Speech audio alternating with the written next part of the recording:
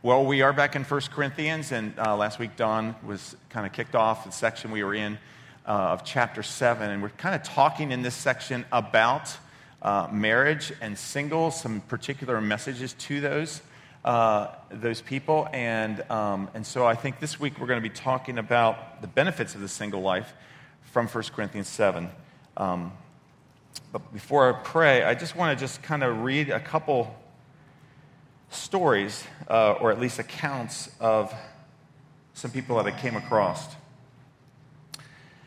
This first one is by a woman named Delaney, which I don't have a picture of, but she's from California. She said this. She said, like so many of us, I really get caught up and brainwashed by the idea of having a, quote, timeline for my life. Most of my friends are either engaged, married, expecting children, or already mothers. It's wild how comparison can weigh on all of us if we allow it to. Sometimes I fall into the comparison trap and feel like I'm falling behind at times. I definitely feel a continuous pressure to find my person and worry about when that time will come. It doesn't help going out to friend and family functions where everyone reminds me of how great I am and continue to ask me, are you still single? Or when are you going to meet somebody? I know I have so much going on for me. I'm a college graduate, have a steady job, good friends and family, opportunities to travel, but I still get it in my head and frequently worry that I will meet my person and when I will meet my person and settle down. This creates unnecessary anxiety in my life that sometimes carries on into my relationships and work. Everyone's journey looks different, and I shouldn't feel less than just because I'm not married or don't have marriage on the horizon. In reality, nobody is worried about my lifeline and my lifetime but me. It's entirely self-inflicted, and I wish I didn't spend so much time worried about marriage when I have so much else that's going right for me. Then I have a second story, a gal named Barney, and she said this about herself. Widowed at 47, I've spent the past 10 years as a single parent, bringing up my daughter Molly alone, busying myself with small struggles and pleasures of daily life and feeling increasingly astonished of how quickly time passes. During that time, I have formed many deep and lovely friendships with both men and women. I like male company. I was brought up with two rambunctious brothers and enjoy different energy they exude. But while there have been plenty of male connections which brought me joy and support, a significant other was stubbornly failed to materialize. Soon I'll be 60. Time to take stock. In a puff of smoke, the past evaporates behind me, complex, colorful, and permanently out of reach. Now what? My daughter is finishing her degree this year, so just as I got used to being without her, she will be, as in the modern way, coming back home again for at least a while. But the past 3 years of increasing solitude have forced me to reflect deeply. Is this how it's going to be from now on?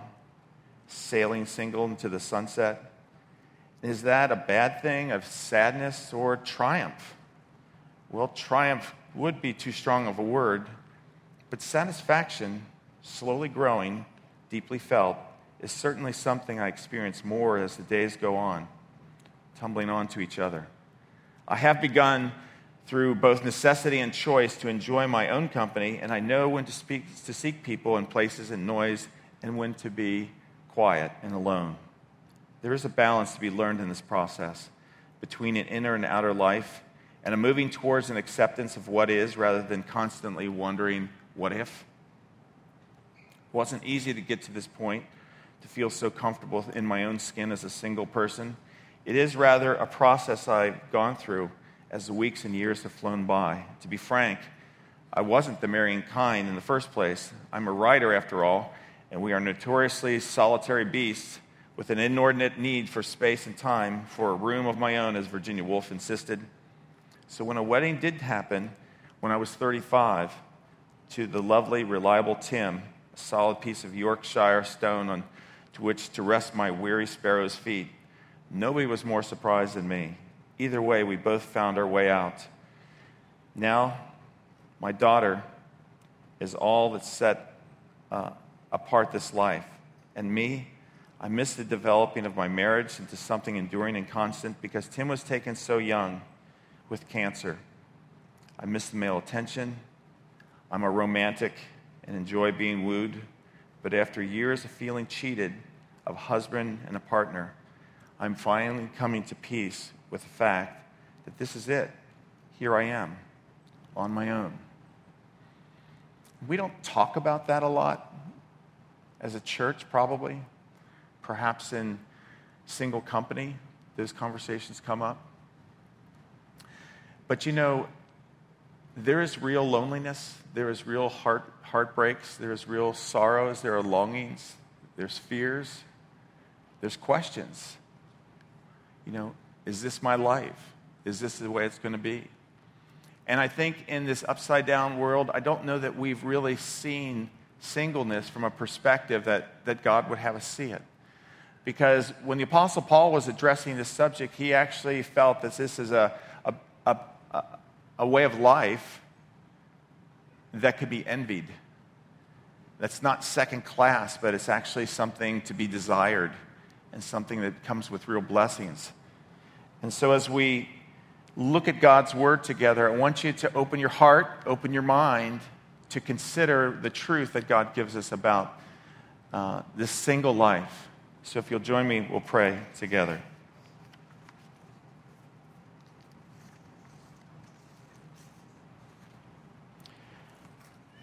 Lord, we do know that there's ones who are and have been longing to be married, who've not felt that you've given them any kind of gift to stay single, and yet here they are in that season of life. And some have felt the pressure from well-meaning people around them, family and friends, looking forward to the time when they might join them in a married life. And we know some who have been married by issues of divorce, issues of broken relationships, issues of having been widowed. They find themselves now alone and without the blessings that they experienced in their married life. And so, Lord, we know in our mind at least that worldly wisdom is not your wisdom. And we've seen through other preaching series that the truth of this world is usually not truth at all. It's upside down. And I'm aware, Lord, that how we view singles and the single life sometimes is upside down. And that you have a different way, a better way. Lord, we need your perspective because your ways are good, acceptable, and perfect, cannot be improved upon. And your thoughts and your wisdom is higher than the wisdom of men. So we ask for humility as we hear. We ask for hearts that are laid bare and open before you as we consider what you may call us to. We pray for hope and joy and peace to follow us the rest of our days. Thank you for David when he said, "Surely goodness and mercy will follow me all the days of my life." So we anticipate, Lord, that you are true and you are faithful to your word. And you will accomplish what you give us this grace for.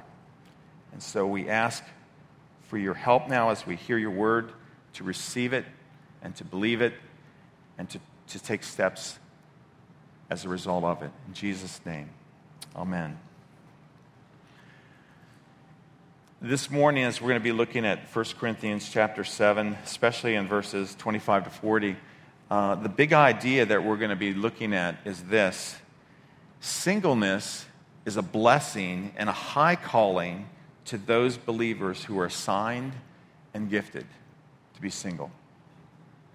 Singleness is a blessing and it's a high calling to those believers who are assigned and gifted. And I want to start back with Don's message last week because I think that that's foundational in how we think about the singles. and how we, if we're single, are thinking about our lives. And so, as a review, we learned last week that we're to live as you are called. Live as you are called. And so I want to review this briefly, but I can't improve on what Dawn said last week. So if you didn't get to hear Dawn's message, it can be life-changing.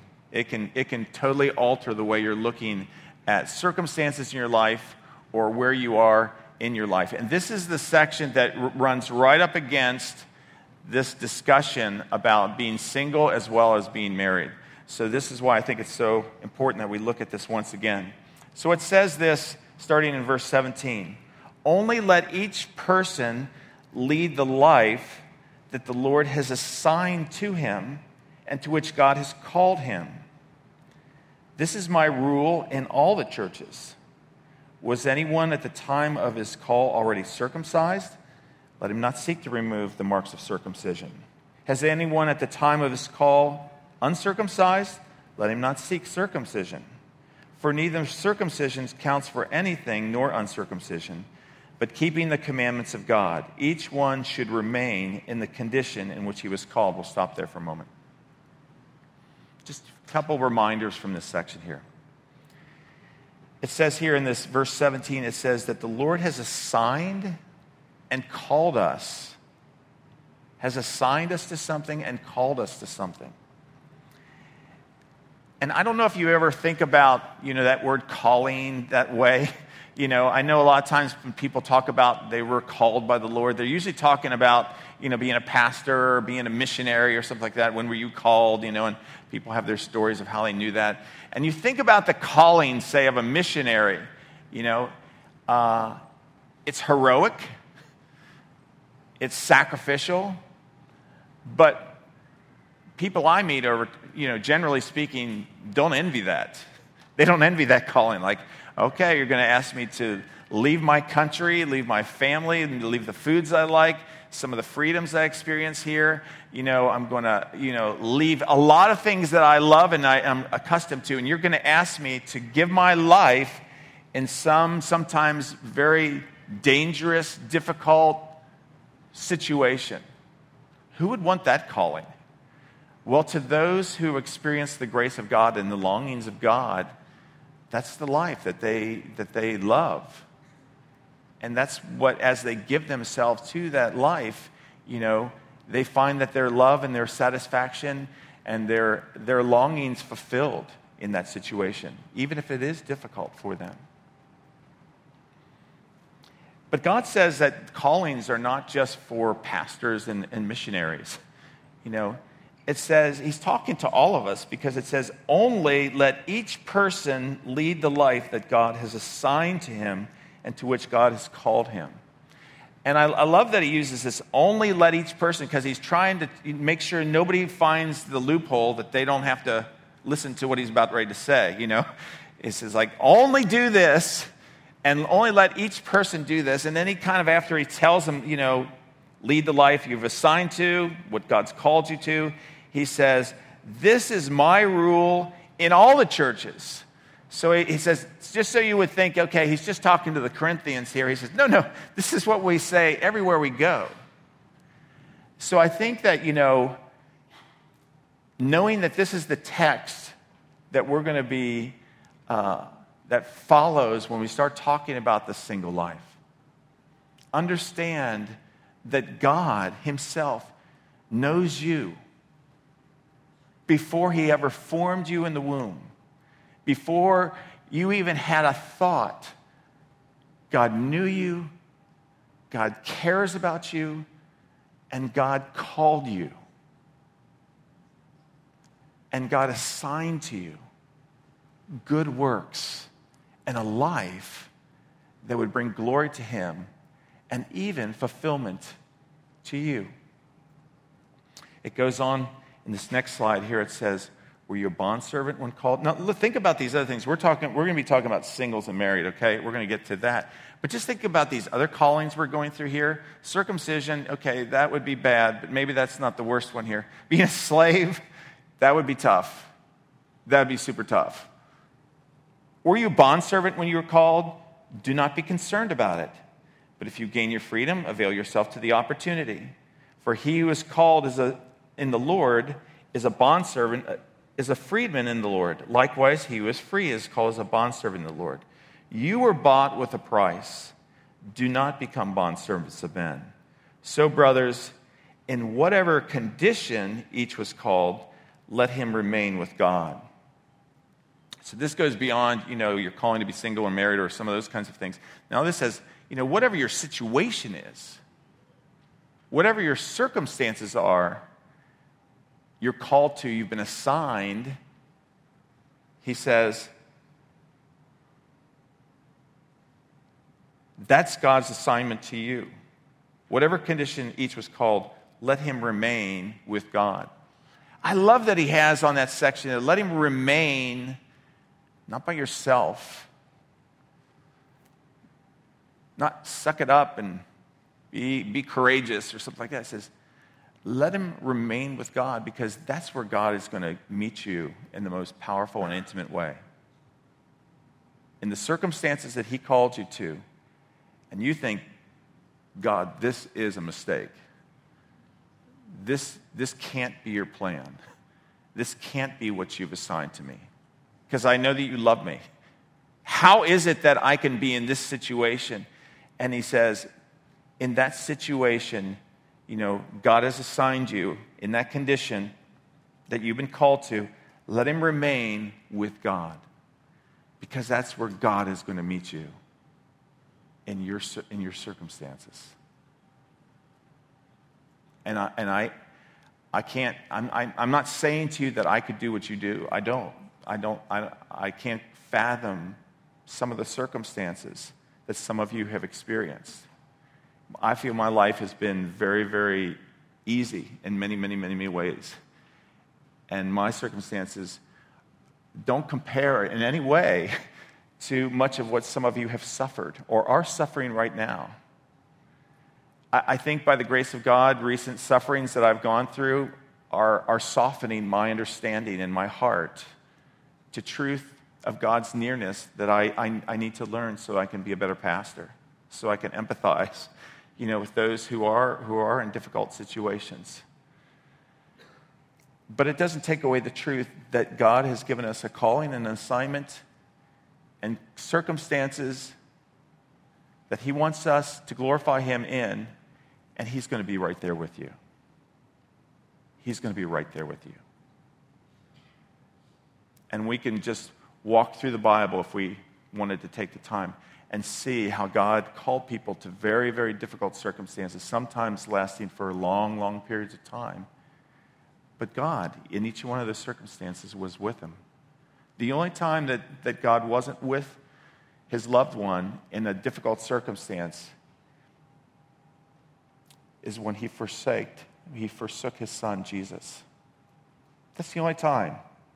To you and I'll never leave you, he says, nor will I ever forsake you.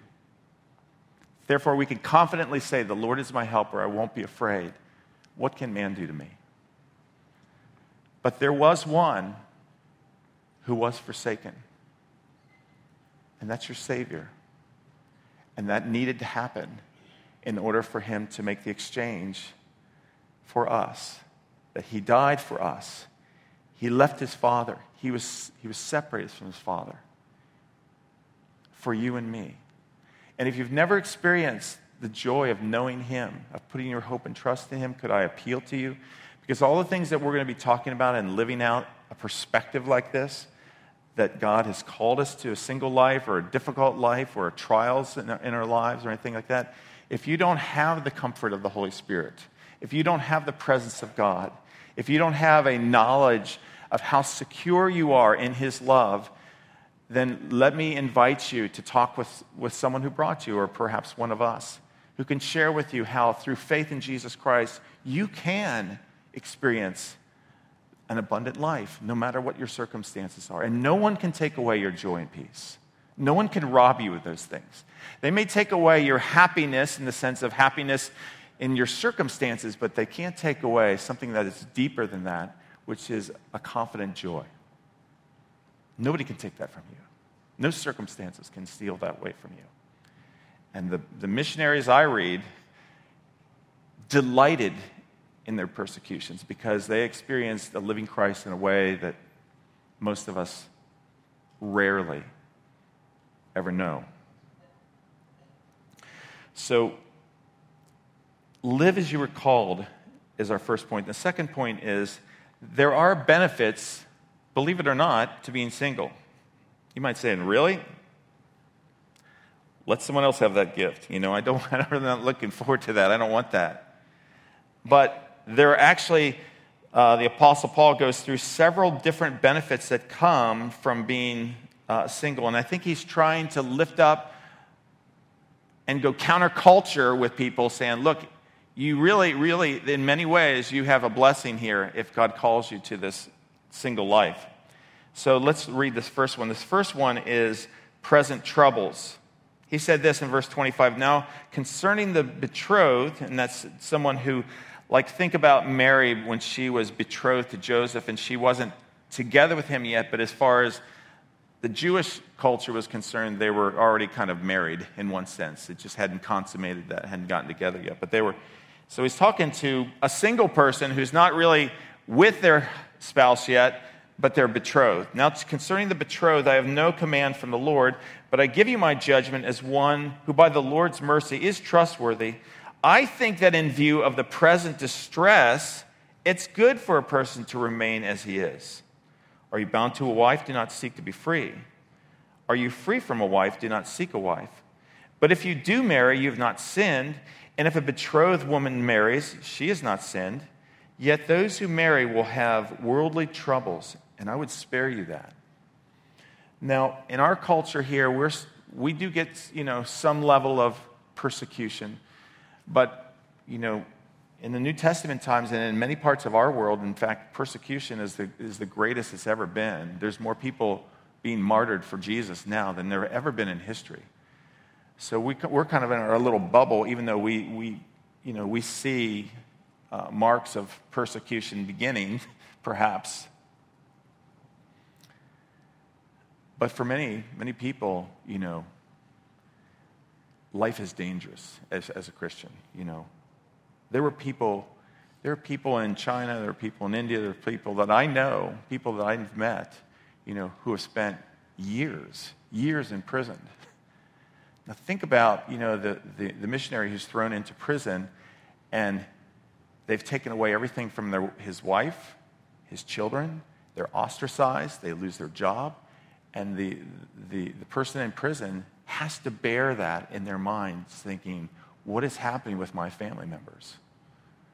What is happening to my poor wife and my poor children? The difficulties that come, the present troubles he was talking about, because as we get toward the end of the age, as we're approaching the time of Jesus Christ, we know from the scriptures that things will only get worse. We know that things will head from bad to worse and that things will be very difficult. And because of that, there were present troubles already that were happening in the New Testament. And he says, look, persecution, jail, family torture. I mean, again, the biographies I've read, family members are hurt, abused, killed in front of family members in order to get them to renounce their faith in Christ. And saying, that's going to be bad for all of us to think about, but if it's your wife, it's your husband, it's your kids, he says, I want to spare you. I want to spare you. This is an advantage that you have because some of those spouses, some of those married people, they have no control in that situation, and they just have to bear it. Worldly troubles, and we can see that coming and already happening in our world today. And then secondly, time is short. Verse 29, this is what I mean, brothers. The appointed time has grown very short. From now on, let those who have wives live as though they had none, and those who mourn as though they were not mourning, and those who rejoice as though they were not rejoicing, and those who buy as though they had no goods, and those who deal with the world as those who have no dealings with it. For the present form of this world is passing away. And I think that, I think that we miss this message because we live in such prosperity.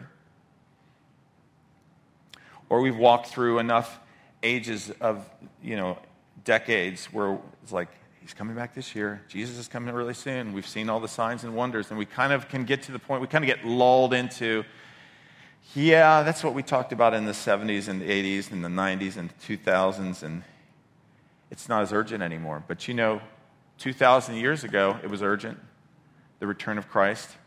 And people were adjusting their priorities. They were adjusting their lifestyle. And he's even saying to the married people, hey, you're married, but in one sense, you should realize that we don't have a lot of time to fulfill this mission. We don't have a lot of time to complete what Christ has called us to do. This is not our home. We are tent makers here. We're sojourners here. This is a season that we have to accomplish the work, and then we get to go home. Then we get to be in paradise. This isn't it yet.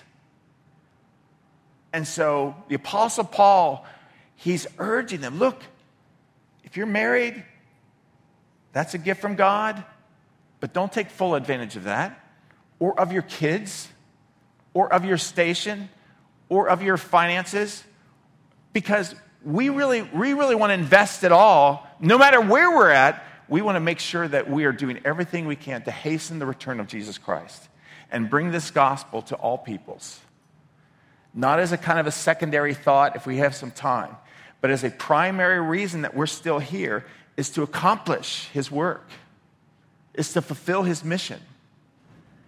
And that needs to be stirred up among us. When people used to, greet one another, back in the New Testament times, they would say Maranatha, which means, come Lord Jesus. They were keeping that in front of them regularly, that the time is short.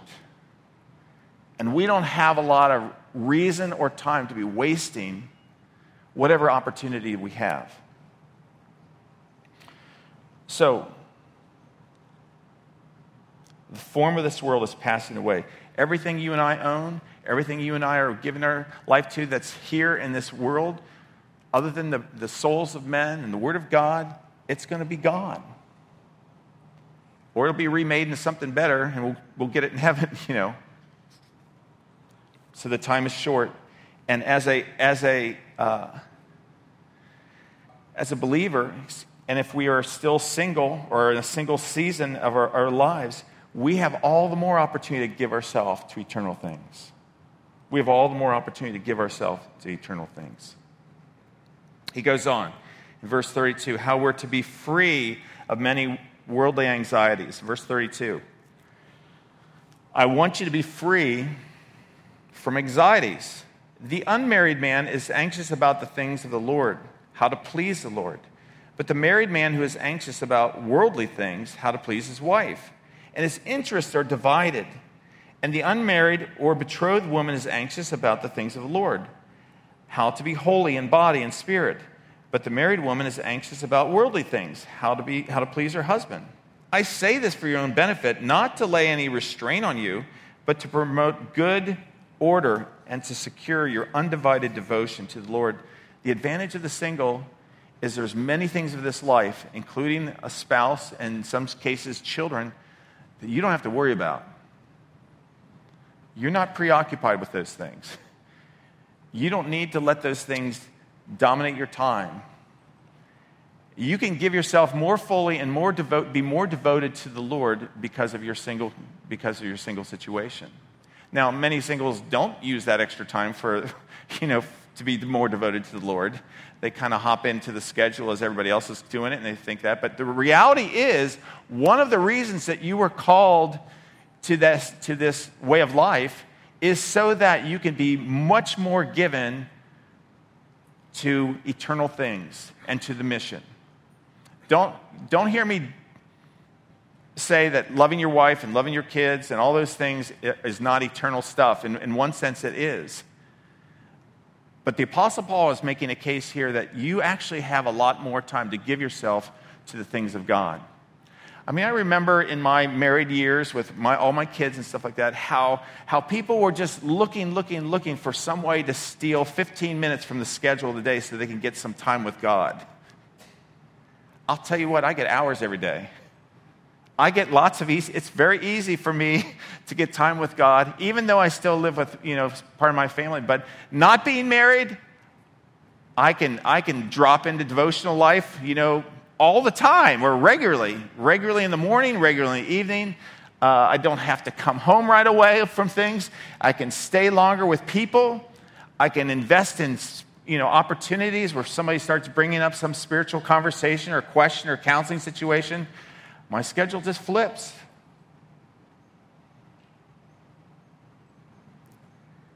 And if you're single, you have that advantage. You have that advantage. A married person, they're thinking about the sicknesses that are going around. They're preoccupied with COVID right now, much more.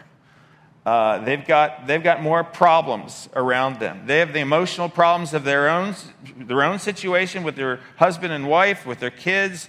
They're thinking about doctor's appointments and dentist appointments, and they're running around getting their braces adjusted. And, there's just so many things you're doing. We need more diapers. We got to go to the store today. Or, there's just always good and important things that are happening, but your life is just filled up with the things, it says here, worldly things. And it's not saying those things are bad. They're necessary.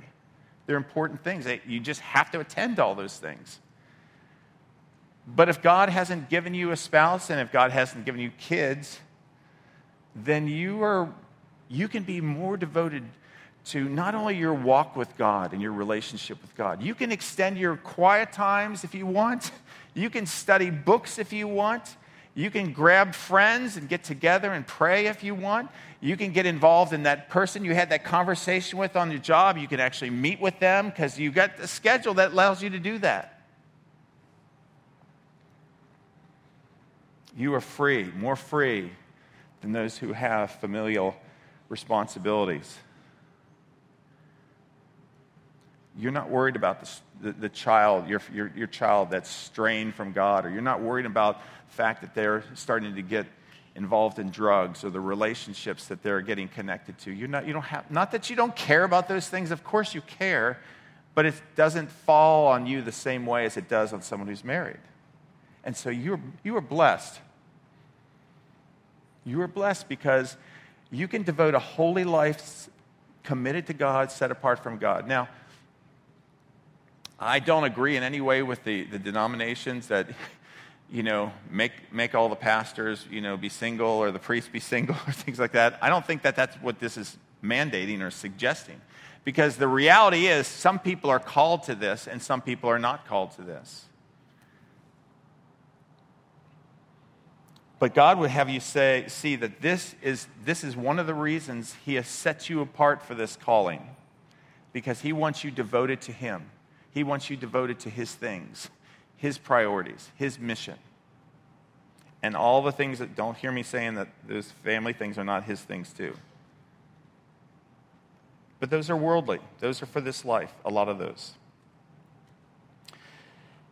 And then we see, starting in verse 36, another reason is if you're gifted for this single calling or this single season, if you're gifted, you will be happier. You'll be happier. Let's read this section here. Verse 36, if anyone thinks that he is not behaving properly towards his betrothed, if his passions are strong, and it has to be, let him do as he wishes, let them marry. It is no sin. But whoever is firmly established in his heart, being under no necessity, but having his desire under control, and has determined this in his heart to keep her as his betrothed, he will do well. So then he who marries his betrothed does well. And he who refrains from marriage will do even better. A wife is bound to her husband as long as he lives. But if her husband dies, she is free to be married to whom she wishes, only in the Lord. Yet in my judgment, she will be happier if she remains as she is. And I think I too have the Spirit of God. So he's talking about this marriage that's been arranged. And you've got a betrothal period. And they're not really together yet, but they're kind of set apart. And he says, look, if you guys are kind of burning towards each other, this is really a distraction. Things are happening in your physical relationship that shouldn't be happening. He said, look, maybe you should get married. Maybe you should get married. But he said, if you could be single and she could be single, that's even better.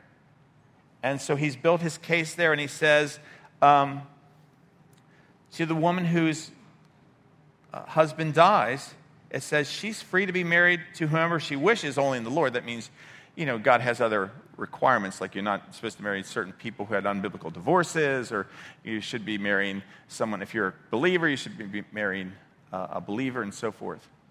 So in the Lord, that means, don't discard everything I said when I said you can marry whoever you want. You need to marry somebody that would be biblically sound in that situation. But he says, in my judgment, really, you'll be happier. You will be happier if you remain single, if you can, if that makes sense in your situation. And he says, and I think that I have a spirit. So I think he's saying, I think this is a God thing, I'm telling you. So we learned back in verse 7 of this chapter, 1 Corinthians 7:7, it says, I wish that all of you were as I myself, but each has his own gift from God, one of one kind and one of another kind. And so he says there's two different kinds of gifts we're talking about here. We're talking about a gift to be married, and we're talking about a gift to be single. And God has called different people to different things. And he says, if you have that gift to be married, that's good. That's good. If you have that gift to be single, he says, that's better. That's better. There are many of us maybe who are in between those two. We think, you know what? I don't think I have the gift to be single, but I'm single. What about that, Greg?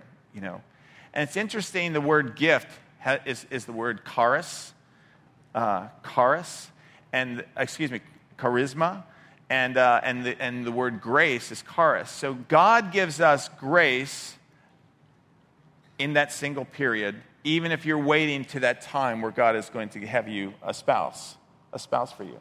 God is going to give you grace during that time. And yet, at that time, it seems as though here it says, if anyone thinks he's not behaving properly towards his betrothed, that's where I think he's talking about, this is too hard for you to. You're just distracted and you're tempted in your temptations here.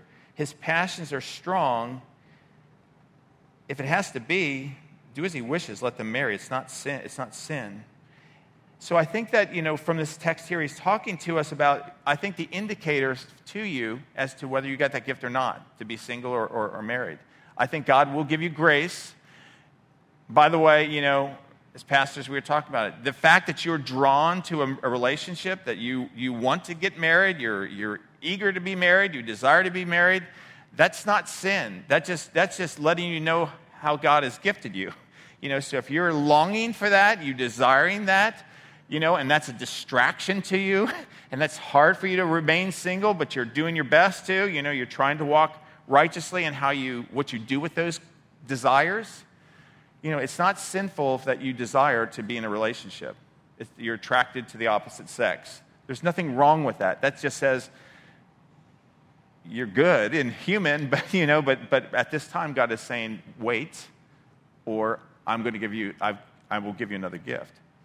So my point in that is there's grace for those who are waiting, and there's gift for those who are gifted to stay single.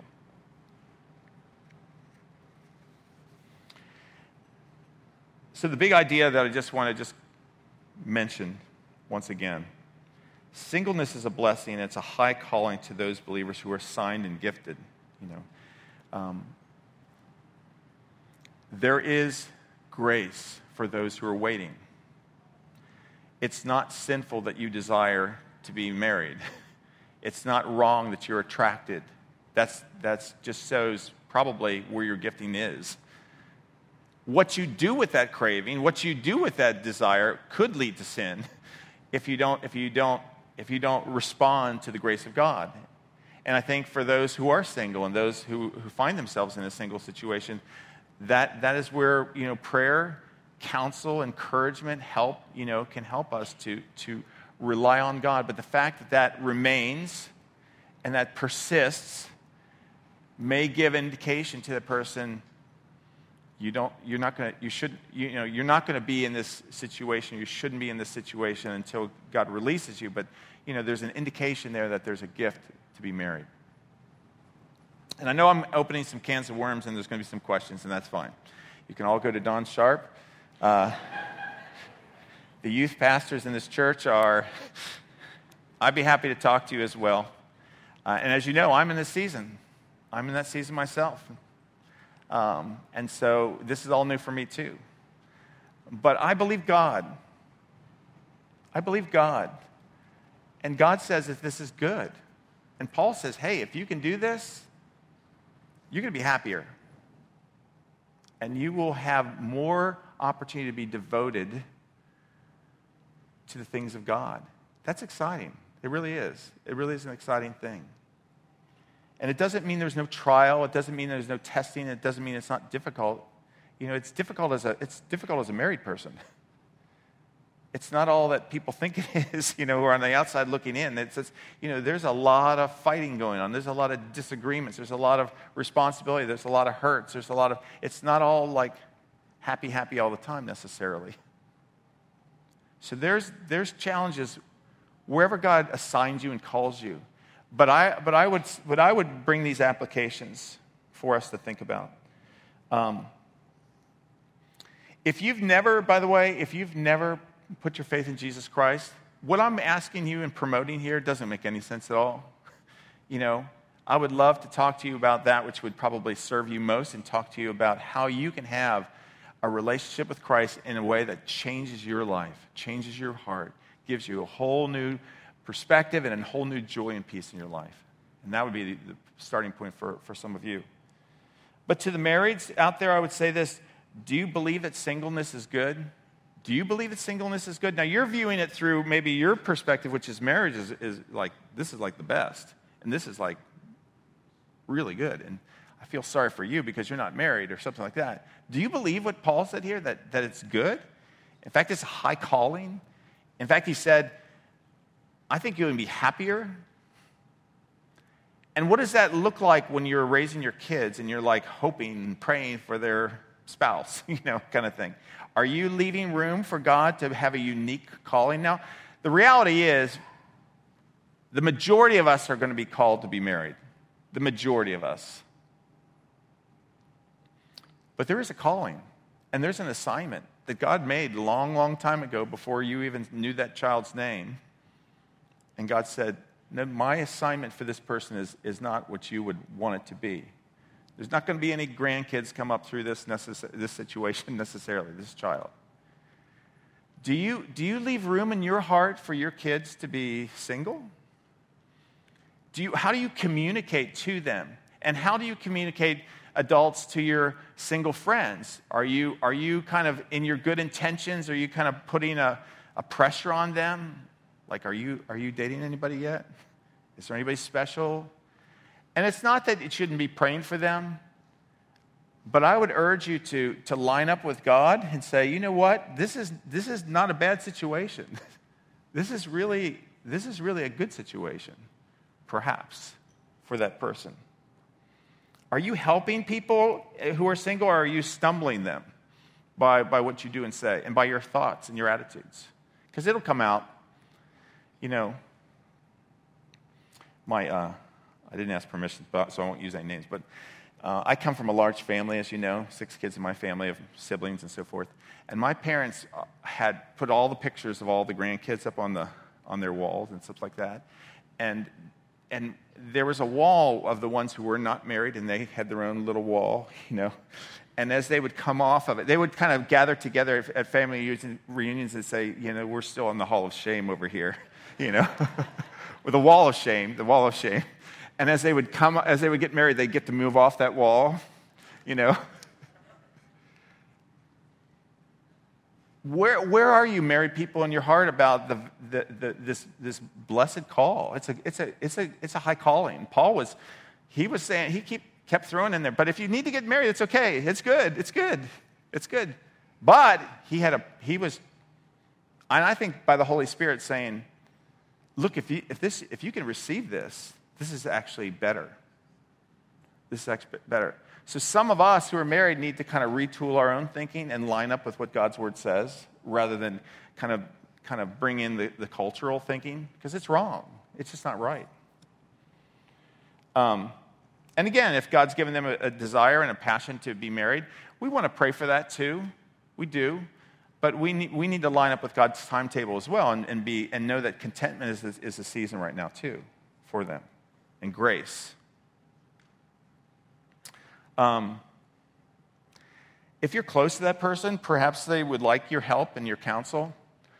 Maybe if you're in that situation where you're single and it's a struggle for you, maybe you find someone, an older brother or sister, in the Lord, who may be able to help you walk through that season, because it's going to be tough. To singles, if you have strong passions to be married, that is not sinful. That's not sinful. That just means that God has wired you for that, and so you shouldn't beat yourself up and thinking, I'm such an evil person, I'm desiring this. That's not wrong. There's nothing wrong with that. That means that shows you how God has wired you. But what you do with those feelings and those emotions and those thoughts, it is important. And again, you may want to get some counsel from somebody who you respect and you think can help you walk through that season as well. Being single, married are gifts of grace, and we as singles need to believe that as well. That this is a gift, this is an assignment, this is a calling. Do you have faith to be single? Have you determined in your heart, as he talked about here in chapter 7? Are you settled in your heart, Lord, I'm okay, I'm good. I embrace what you've called me to. Are you settled in your heart? Because that's where we'd like to get. We'd like to get to the point where, God can still move us even if we got settled in our heart. But if you're always it's always turbulent, that's robbing you of the joy of the season you're in. Singles, are you investing more of your life now, because you're single, into your devotion to God, your devotion to his people, your devotion to his mission? Are you giving yourself to that? If you just sit back and you just long for something else, you won't be happy. You won't be satisfied. But if you invest your heart, where your treasure is, there will your heart be also. You give yourself to God and you get to love him and know him better, and he will be your all in all. He will be your husband and he will be your satisfaction. And that's where I'm at right now, if you want to pray for me. I am trying to love Jesus more than I've ever loved him in my life. And that's a good place to be. That's a good place to be.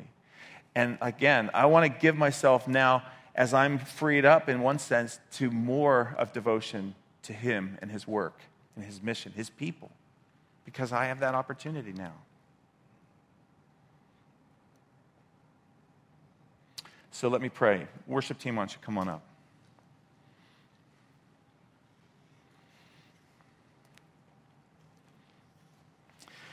Lord, for some of us, we believe this and we already agree with it. We're experiencing the grace in our season. Yeah, we might like some of the freedoms and the joys and the blessings that come in someone else's situation, Lord, but you are good, and your ways are not our ways.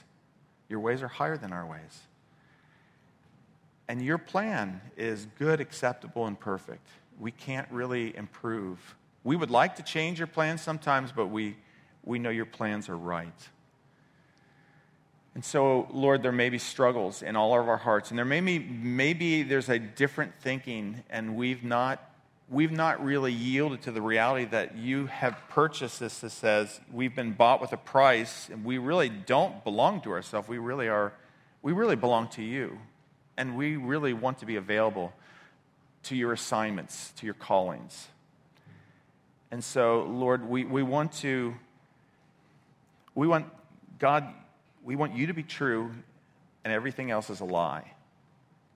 Let God be true, and everything else is a lie, if it contradicts what you said. So bring us in line, we pray, with what you say, because we know at that place we'll know you in a powerful way, in a precious way, and we will experience your grace for what you called is an abundant life. And we give you thanks for that. In Jesus' name, amen.